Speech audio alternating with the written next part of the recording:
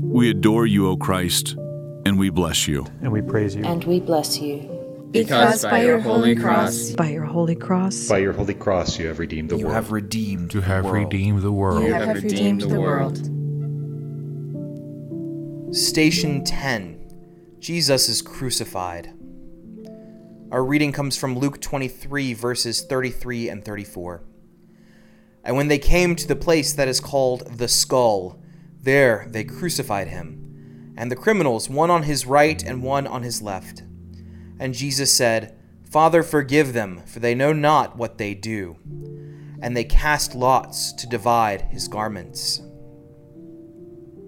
The Roman practice of crucifixion is profoundly brutal.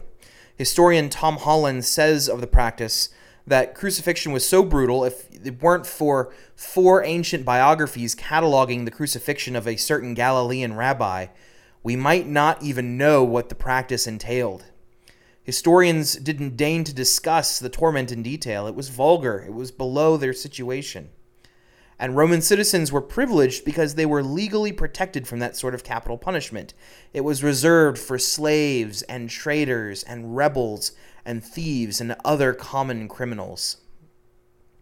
By this point, you know the story.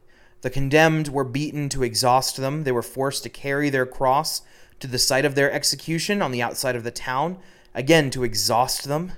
They were nailed by their hands and their feet to a large wooden cross, and the cross was lifted upright and held a number of feet up in the air to make a spectacle of the condemned.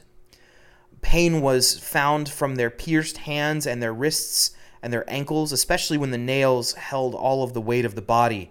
And on top of that, the scourged back, the open flesh from being whipped many times by the Praetorians, that wound rubbing up against the coarse wood of the cross would be another source of pain.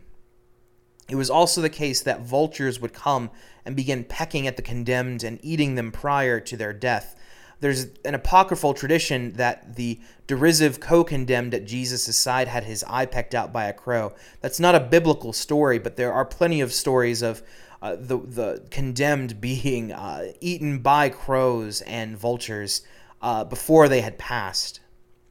The position of the outstretched arms and the awkwardness of one's center of gravity meant that the shoulder joint was particularly stressed too, and it became difficult for one who was crucified to breathe. Medical professionals studying the crucifixion noted that there were a number of ways that one could die, everything from blood loss to heart failure to suffocation, just because it's so hard to breathe with your arms and chest hyperextended. To make the process more painful and to make it go faster, the Romans would sometimes hammer or use an object to break the legs of the condemned so that they couldn't hold themselves up without extreme pain. And the text tells us this actually happens with the thieves on the Roman side, but by that point, Jesus was already dead. The famed Roman orator and historian Cicero called the crucifixion a most cruel and disgusting punishment, and he suggested elsewhere that the very mention of the cross should be far removed, not only from a Roman citizen's body, but from his mind, his eyes, and his ears. In Rome itself, there was a special place for crucifixions to take place outside the city's gates, the eastern gates of the city. And as the city grew, fun fact, as the city of Rome grew, they moved the crucifixion fields further out, and those crucifixion fields were then gentrified, the original ones. They were turned into a hothouse bath for the elites of the city to come and bathe in. So the field that was used for crucifixions was turned into a bathhouse. But the people of the bathhouse, they knew what happened in that place previously, because for years following the establishment of this bathhouse, there was a massive flock of vultures that continued to circle above the bathhouses, a reminder of the death that happened on the ground underneath. Roman slaves, you see, came from all across the Roman world, and they spoke a myriad of languages. They had a number of queer cultural practices, but Holland, the historian, notes that one thing they all had in common was the fear of a brutal crucifixion. It was the worst way to die. And so for the Romans, it was a way of keeping the masses in check. And it didn't help that this whole process was done with the added humiliation of having one's clothes removed. And so while the images of Jesus in our own time and his crucifixion give him the dignity of a loincloth, perhaps, it is unlikely the Romans gave him that dignity on the first Good Friday.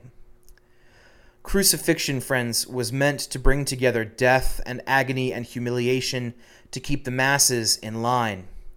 Maybe you've heard the term before, excruciating. It's a word translated from the Latin that literally means out of crucifying. Such is the death that Jesus Christ was subjected to. The humiliation of nakedness, the piercing pain of the nails, the slow loss of blood, the fatigue of breathing, and the psychological torment of all of these things happening at the same time. It was, literally, an excruciating death.